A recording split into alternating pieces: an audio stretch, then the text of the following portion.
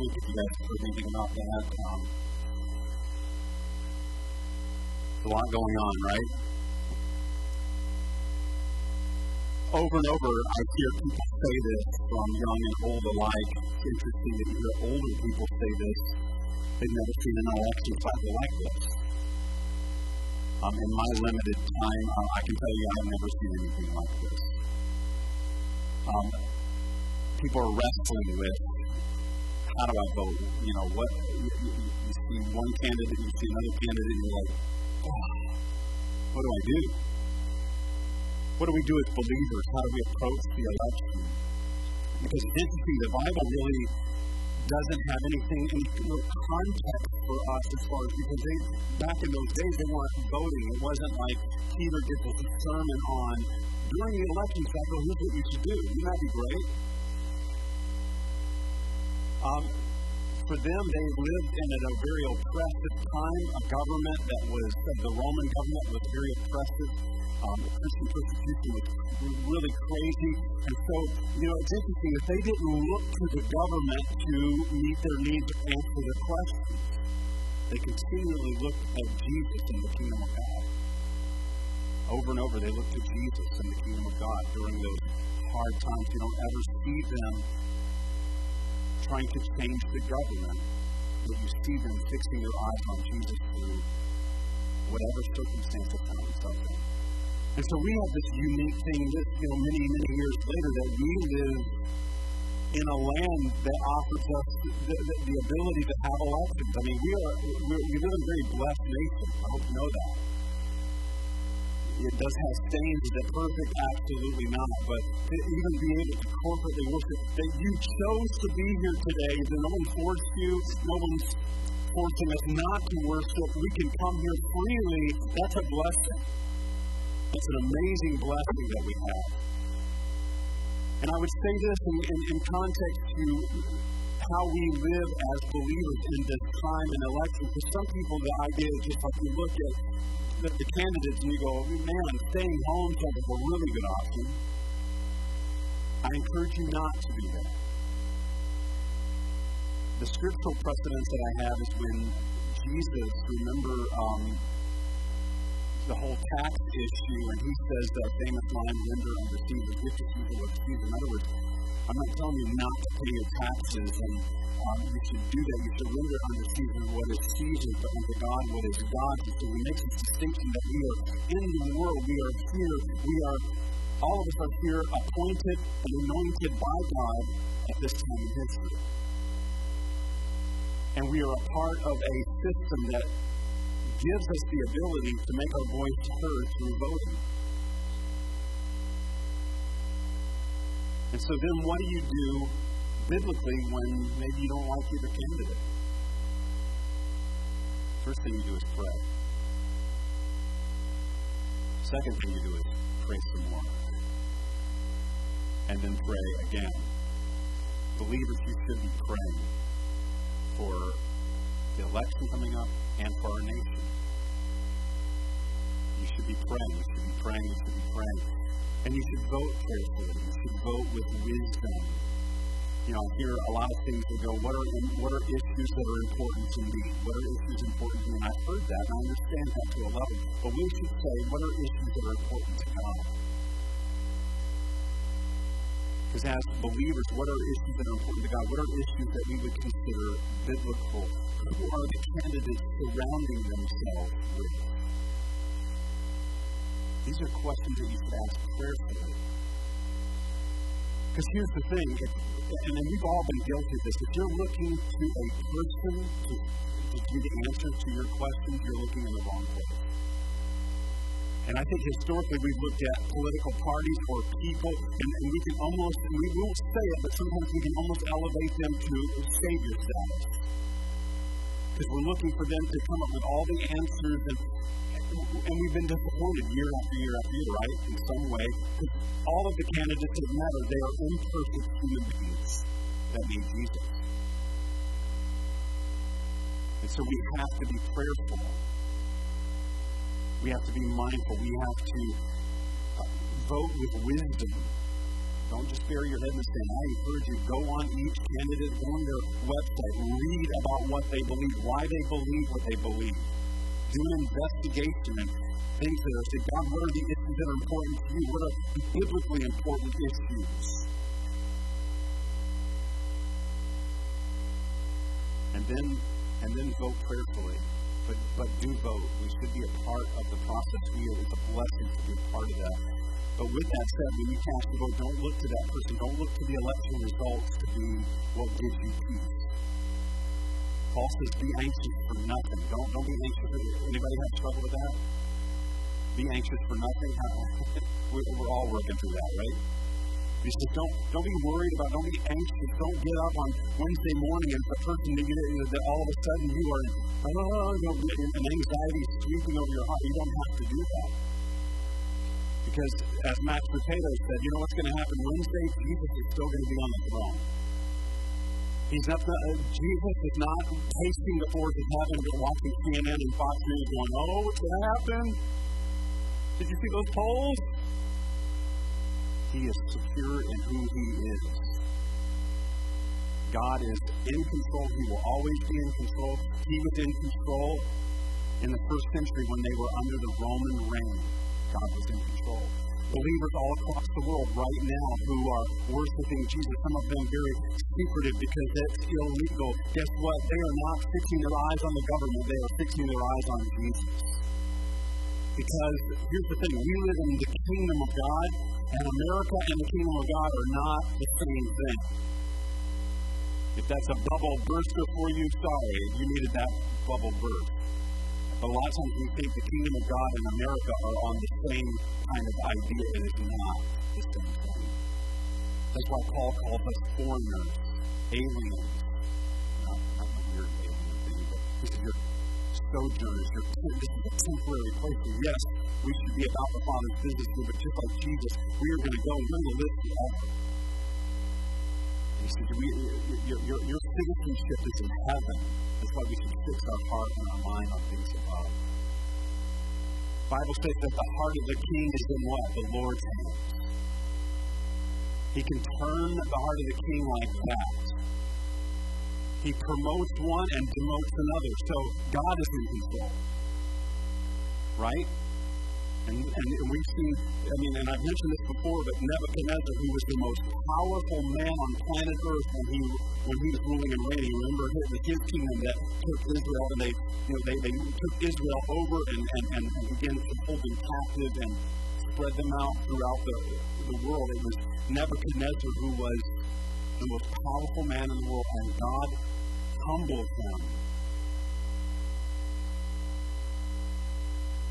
And then he made this declaration after that. Here's 7 years of humility. God said, you're going to eat animal, and you're going to eat grass like an animal. But you eat grass like an animal. You're going to be like a wild beast. And he did that for 7 years. And he comes back, and here was his declaration. Okay, God is who he said he is.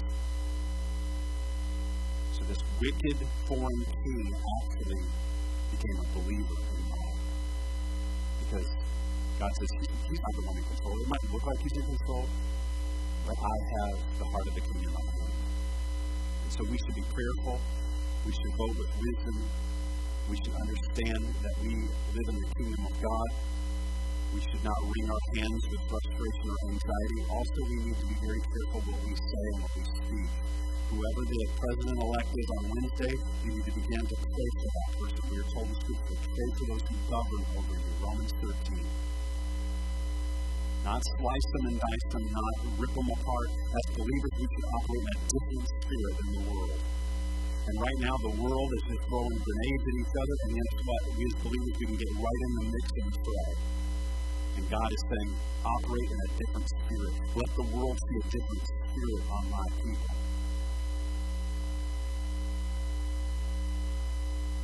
And now there's the commercial.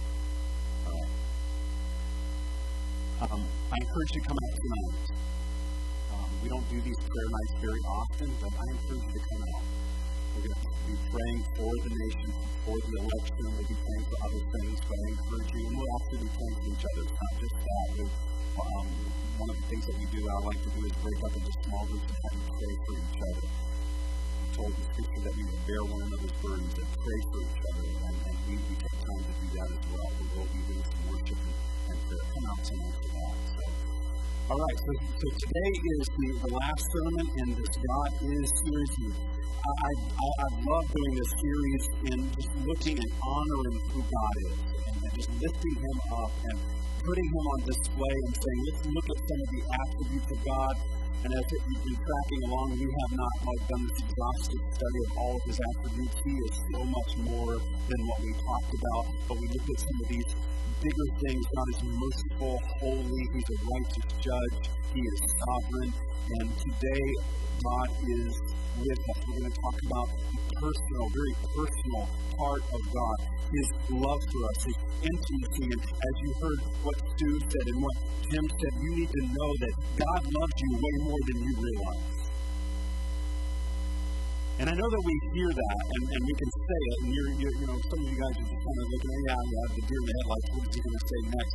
And sometimes the words that come forward, someone comes up here and they give a word, and we can sometimes just kind of let that go over our head. But I'm telling you, God wants to speak to your heart, that He loves you way more than you realize.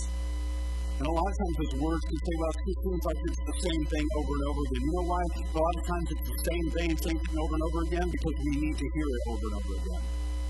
Like Paul says, I continually preach the cross. I continually preach the cross. Because sometimes we can forget. And all it takes is that one moment where it connects with you. So that is for me. But God loves us way more than we realize.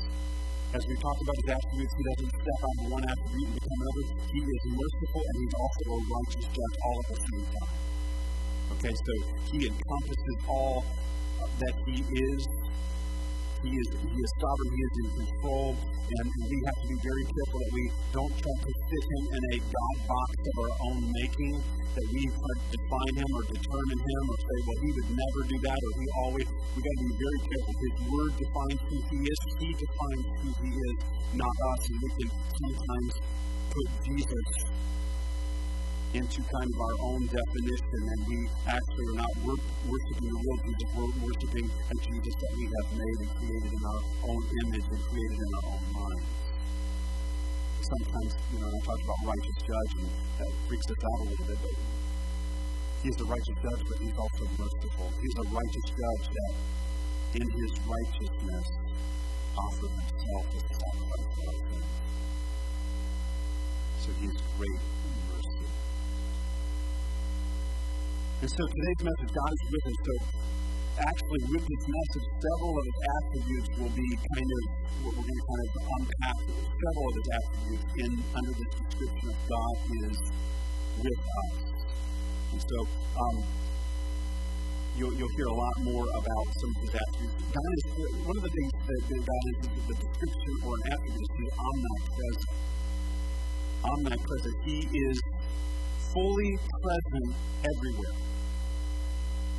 He's fully present everywhere. Now, He isn't everything, like God is not the chair. See how people can say, well, God is whatever you want. God, that's pantheism. God is not whatever you want Him to be. God is who He said He is. God is present, though, everywhere. He's omnipresent. He is the creator. He is the author. Jeremiah 23 says this, not on the screen. He says, I'm a God who is everywhere and not in one place. Do you not know that I am everywhere in heaven and on earth? So He's omnipresent. And so in the Old Testament, I'm going to kind of rewind a little bit. But you guys, sin entered the world at the very beginning. God creates man, and you've heard me say that God creates people, not because God was lonely or He needed people. God was sufficient in Himself, but He created human beings as the object of His affection. That's why we're greater than the animals, we're greater than all of the created things, because God had a mission and a purpose for loving humanity, but the mission and purpose was always to bring glory back to God. But in His sovereignty, we talked about He gave free will. We see Adam and Eve. He's not going to force them, as He doesn't force us. That's why Christianity, when we present the gospel, we don't force anyone to follow Jesus. we're not a religion that either serve Jesus or die. We offer the good news of Christ to people. We don't force them, just like as God didn't. So there was this, in His sovereignty, free will. So in the Old Testament, you see sin comes in, they disobey God. In other words, again, it all boils down to, not so much the fruit in the tree, as much as it was they just did not believe who God said He was. They thought He was holding out on them, and they thought they could do a better job of being God. And that's what it boils down to all of us. When sin enters, there's a separation between God and man. Adam and Eve were cast away from God's presence because God and sin could not coexist. God is life, sin is death, death loses to God. Right? And so He separated because He knows if we can keep the relationship as it is, they were just going to fall over dead. There would be no people. And so in the Old Testament, He separates from them. The relationship changed. If they would have remained in His presence, they would have died. But in this, we see God's intentions of creating men. They, as we are, created to know God and be known by God. In relationship to bring Him glory. It says this in Genesis that He would come out and He would walk with them in the cool of the day. God Almighty would come to Adam and would walk with them in the cool of the day. You see relationship there. That's why the Bible tells us that He was in contact relationship with them. And because of disobedience and sin, that was broken. The relationship changed. But God, even in that, had a plan to restore what was lost, to restore the relationship. He still desired nearness to His people. He still loved His people. Just because He distanced Himself, the distance was that because God and sin can't coexist, He will just die. But His love for them remained. He didn't stop loving them. And so we see this unfold in the Old Testament. And so the fathers and mothers of the faith in the Old Testament, they had some understanding that God was still personal. Jim mentioned it in Hebrews 11. It's interesting because it says in Hebrews 11 it gives that kind of, we call it like the hall of faith. Because here's what it says about them. It says that they could see the promise from a distance. They understood God is still personal. They knew that God still had a plan to restore. They had some of the prophecies that Messiah was coming, but He had not come. So they saw from a distance and they believed God. So God still wants a relationship with us. And Jesus wasn't here yet, but they believed that God still loved them personally. Let's look at a few examples of where we see it in Scripture. Again, we're not going to unpack it all. Let's go to the next slide. So Moses, remember when God calls Moses says this to God, and because he's having this moment with God, he says, unless you go with us, unless His presence is with us, basically he's saying, I don't want to go. I don't want to go. Unless you go with us. And God says, you're going to lead the people. You're going to take them into the promised land. And there's that whole generation that didn't make it because of sinful disobedience to God. But Moses says this, and God says, I'm calling you. And He says, okay, I'll lead, but only if you go with me. Isn't that a great prayer? Isn't that a real personal prayer? I'll lead, I'll do it, but man, I want you to go with me. If you don't go with me, I'm not doing it. That's how we should live every day. Lord, I need you today. I'm getting ready to step out of my door. I'm going to go to work. I'm going to go to school. I'm going to go do this or that. I need you. Please go with me. Unless you're with me, I don't have a chance. This is that real personal prayer. And then He even said to God, remember, He said, will you show me your glory? Can I just get a peek at you? Because remember, sin in the Old Testament, there was separation. And God says, okay, Moses, you go into this little cleft of the rock, and I will let you'll see that part of me. I'll let you see that much, but if you see me face to face, you're a dead man. And so Moses was able to get a glimpse because God still wanted nearness to His people. Abraham, he says to God, he said, you are my exceeding great reward. You are what I need. And then Zephaniah, I love this prophet. And this is a very famous passage. Listen to what Zephaniah, okay, this is an Old Testament prophet. This gives you the idea that God is still in it. He loves His people. And they would understand Although they didn't get the full understanding because Christ hadn't come, they still knew that God was a God of love. For the Lord your God is living among you. They knew He was around. They knew He was there. He is a mighty Savior. He will take delight in you with gladness. With His love, He will calm all your fears. Isn't that such a personal description of God? He will rejoice over you with joyful songs over singing. God sing. And the picture I get is like when a dad is holding his baby and he's walking and pacing, and maybe they're troubled in their hearts, and you have this dad singing over their child. And if you've ever done that as a mother or father, you singing over your child. There's something even about God that Zephaniah says He's that kind of God. He's that kind of Father. Even though Christ hadn't come yet, they knew He was personal. I think David may have had the greatest revelation in the Old Testament about the personal side of God and His love. Let's look at David real quick and some of the descriptions and some of the attributes He gives to God. Let's go to the next slide. David, being a shepherd, he said, "The Lord is my shepherd." Famous passage that we all know. And the shepherd lays down his life for the sheep. The shepherd is among the sheep. The shepherd is close to the sheep. He knows each one of them. He knows their mannerisms. He knows their quirks. Aren't you glad that God knows their quirks? Any quirky people in here? You quirks? Don't be looking to the person next to you. I'm talking to you. He knows our fears. He knows when a shepherd would be intimately acquainted. He knew this one's got this kind of fear. If I make too much noise, he knew each sheep. And then that's what David said. He is my shepherd. In Him I have no want for anything. And then here's some other description in the Psalms. And for these attributes, He's my strength. He's my song. He's my deliverer. He's my refuge. He's an ever-present help in trouble. He's my strong tower. He's my rock. He's my redeemer. And on and on. And we can look at the Psalms of David and he said, this is who God is. Really believe this. That's why David could see Him as these things and then say, I lay in my bed at night and I meditate on your law and I love your law. I love your rules. God, I love your rules. Thank you for your rules. That's what He's saying. Anybody else, like, you really love rules?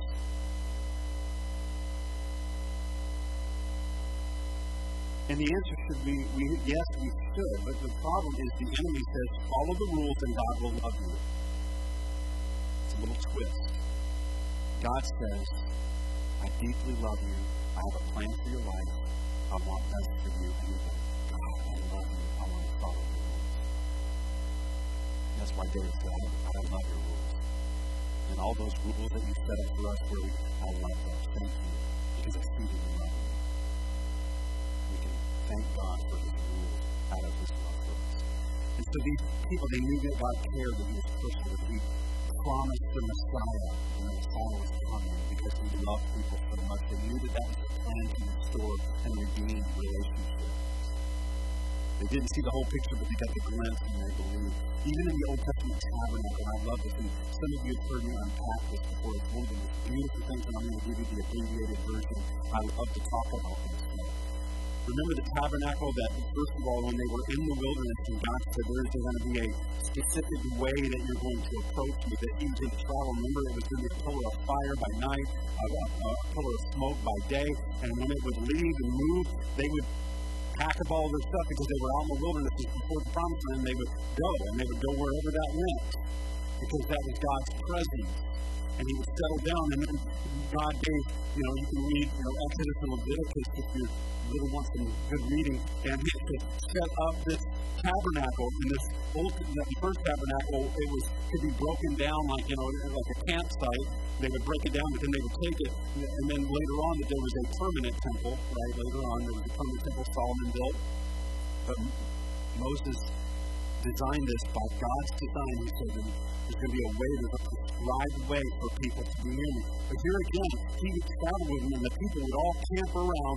God still wanted to be near His people. Although He couldn't have direct contact with all the people, He still wanted to be close to them.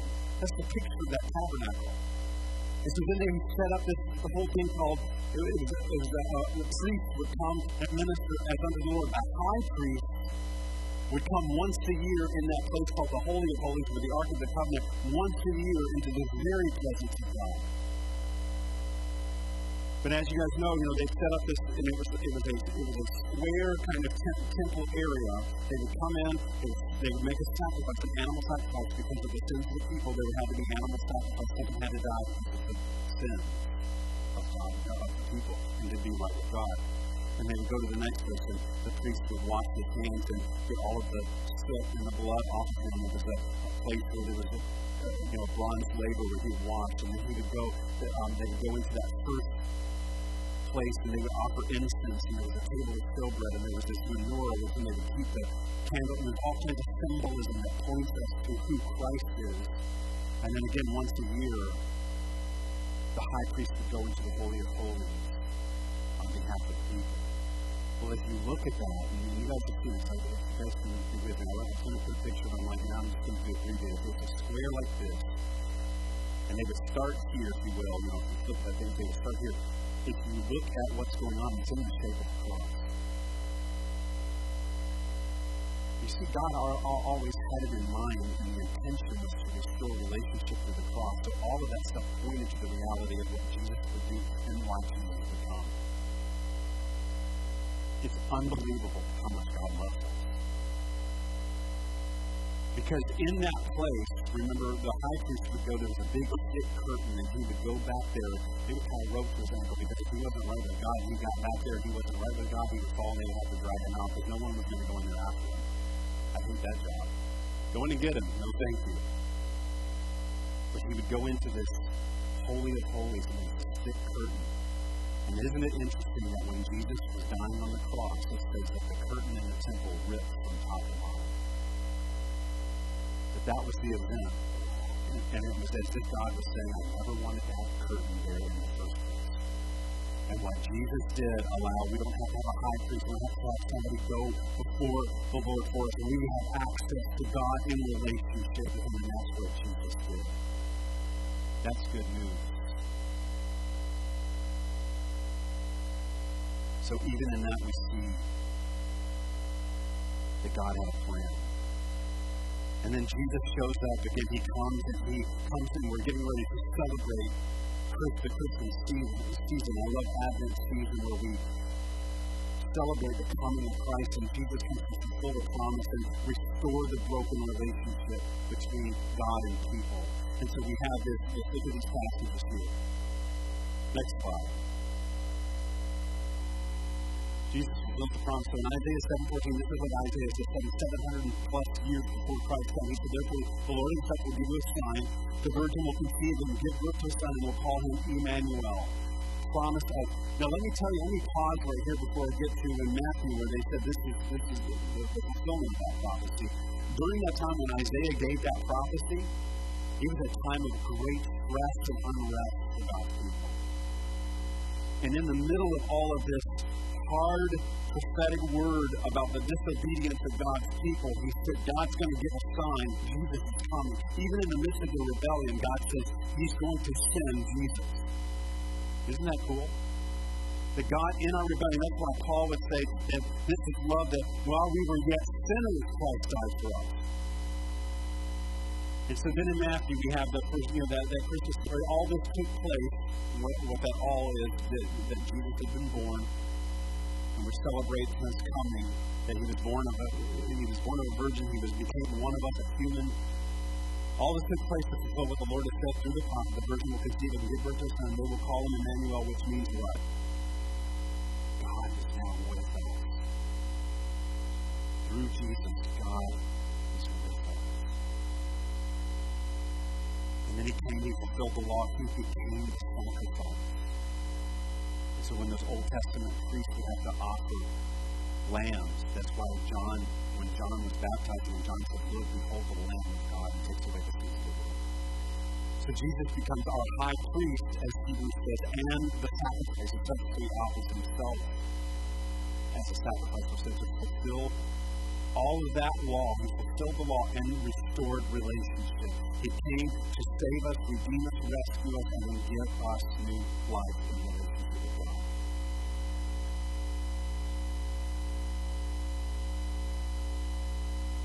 So then he left later on. Remember, he left and then he sent his Holy Spirit. And remember, the disciples were really struggling with, you keep talking about leaving, you keep talking about going away, you keep talking about dying. And he finally says, it's good that I go away. Because if I don't go away, the Comforter, the Counselor, the Holy Spirit, it's the third person of the Godhead. If I don't leave, He doesn't come. And you really want Him to come, because that's our presence everywhere now. Because when Jesus came, He was limited in His human form to be where He was in human form. He says, I go away, the Holy Spirit comes, and now the Holy Spirit will be my people, and I will be everywhere. My presence, my power will be everywhere.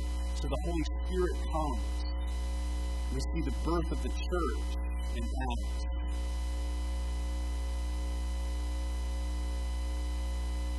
We see the Spirit of Jesus in us, around us. And Jesus said He will be your counselor. He will be your convictor. He will convict you of sin. That's that wonderful thing where David says, I love your rules. Thank you, Jesus, that you can love me enough to convict me. That the Holy Spirit will convict you. He will help you. He comes for our helper. He will testify the truth. He's the one who gives us power to live the life we were meant to live. He points us to Jesus, and He gives us power to live the daily life. Well, how do I become an overcomer? It's being under the influence of the power of the Holy Spirit. That's why I think every day as our prayer, we need to talk to the Holy Spirit too. He's a part of the God. The Holy Spirit gives you power to live today, to testify the truth of what you're doing in you. Give you power to be an overcomer. You see God's heart through all of this through history. That He is a God who wants to be with us. Fulfilled by Christ. Paul says, given the guarantee by He sent the Holy Spirit. That's His guarantee that He is who He said He was. Now let's rewind here as we close. I want to look at the words of David again. You'll all be familiar with this passage. It's one of my favorite passages in Scripture. This is David, again, writing in the Old Testament, pointing us to who God is, the reality of how personal He is and how loving He is. But Psalm 139, the first 18, a lot of reading, but stick with me. Let's go to the next one. So David says, you search me, Lord, and you know me. He wants to know us, really know us. You know when I sit and when I rise. You perceive my thoughts from afar. You discern my going out and my lying down. You are familiar with all my ways. God knows you. He created you when He formed you. He knew you. He knew you from the foundation of the earth. He knows your little sheep quirks, your fears, your troubles, your joys. He knows all about it. Before a word is on my tongue, you, Lord, know it completely. You hem me in behind and before, and you lay your hand upon me. Such knowledge is too wonderful and too lofty from the things that David could see it. He's like, this is crazy. I'm going to think about how personal it is. Next slide. Where can I go from your Spirit? Where can I flee from your presence? If I go up to the heavens, you're there. If I make my bed in the depths, you're there. If I rise on the wings of the dawn, if I settle on the far side of the sea, even there your hand will guide me. Your right hand will hold me fast. If I say, surely the darkness will hide me, and the light become night around me. Even the darkness will not be dark to you. The night will shine like the day, for darkness is as light to you. What does that say? God is in pursuit of you. It's the convictor, the Holy Spirit, that we can't run from Him. When you're running from thing to thing, and maybe you have relatives, maybe you have people that you love that are far away from God, and it's interesting because they might go from thing to thing, and they might be running their hardest, running their fastest towards something else, and they're trying to get away from that conviction or pushing away from God. The Holy Spirit's like, so here. You can run to that relationship, you can run to that self-medicating, you can run to this and that, and the Holy Spirit goes, boo, I'm right here. I've never left. I'm not going anywhere. Now, Scripture does say that God doesn't contend with man forever, and sometimes there is a time where God will pull back, and He says, all right, I'm going to let you have it your way. I'm going to let you go do your worst. Just like the prodigal son, we have that story where there's a sovereignty of God saying, I'm going to still be waiting for you when you come home. Let's go to the next slide. There you go. Here's David talking about the creative God in us. For you created my inmost being, you knit me together in my mother's womb. I praise you because I'm fearfully and wonderfully made. Your works are wonderful, I know that full well. My frame was not hidden from you when I was made in a secret place, when I was woven together in the depths of the earth. Your eyes felt my unformed body. All the days that were ordained for me were written in your book before one of them came to be. How precious to me are your thoughts, God. How vast is the sum of them. You are to count them. They would outnumber the grains of sand. When I awake, I am still with you. Folks, God is pro-life.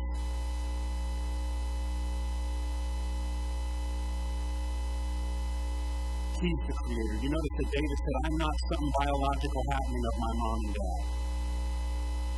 Yes, moms and dads have a part to play. I'm going to go health class on you. Stay with me. But David is saying, I'm more than just a biological happening between two people. God knew me. God formed me. He framed me. You see what the words he said, He formed me. He made me. He shaped me. He knew me before my body was even formed. He knew me from the foundations of the earth. I was conceived in the heart of God way back then. My days were numbered. He saw all of them. That's not just for David. That's for you and me. If you're here, God created you with a purpose, and your days were numbered when you were being formed in your mother's womb. The forming was God's hands. Not just biology. Biology is a real thing that confirms the reality of God. God said in His sovereignty, that's how it's going to happen, but I'm the one who frames and forms. God is the author of life. That's why when a human being is conceived, it began on the heart of God. Therefore, transferring. Whoa. Let's see who that is.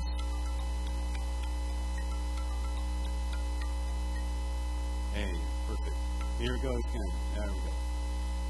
That's what happens when you don't turn your thing to silent. That's not a call, by the way. That's a little timer up here. I'm closing.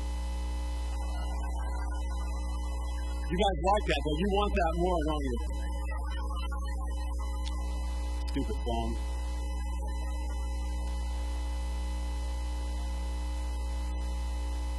Hello, God, is that you? Nice try, Andrew. He was trying to call me just to not silence my phone. Where was I?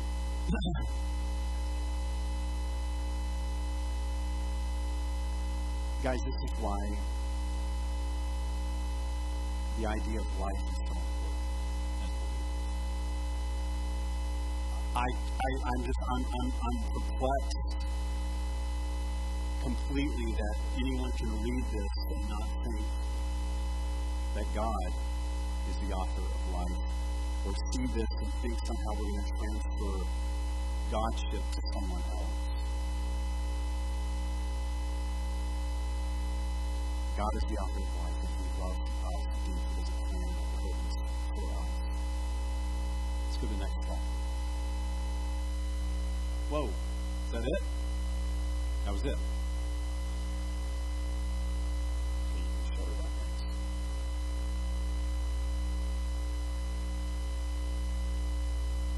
God's thoughts for us. He's always been there. He will always be there. You're here today because He set it up that way. I encourage you to seek Him every day, that God is with us, and that's what I talked about when I was describing Corrie ten Boom. Remember where she said when she and her sister were in the concentration camp, they began to change their prayer from God, why are we here, to God, what are you doing here? It's called it's an incarnational prayer, saying, God, you're everywhere.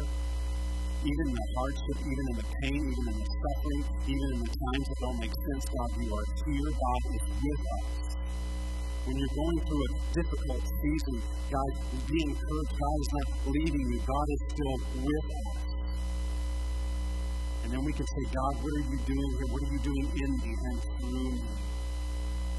where are you and what are you doing? And let me find that place so that I can be with you and accomplish the purposes that you have for me.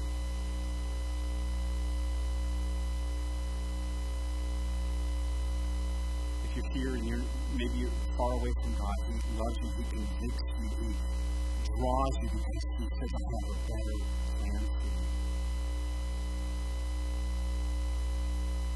I want to call you out of sin. I want to call you out of being God of your own life. And I want you to make me the Lord and Savior of your life. And that is the life that you were intended to live. Lord Jesus says, I've come to give you life, full life.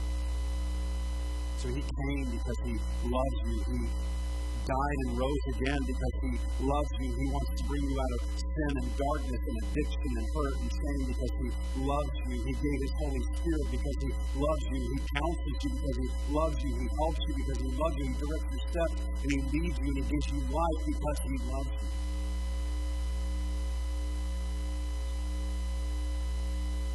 And every day we just say, God, you are here. I need you.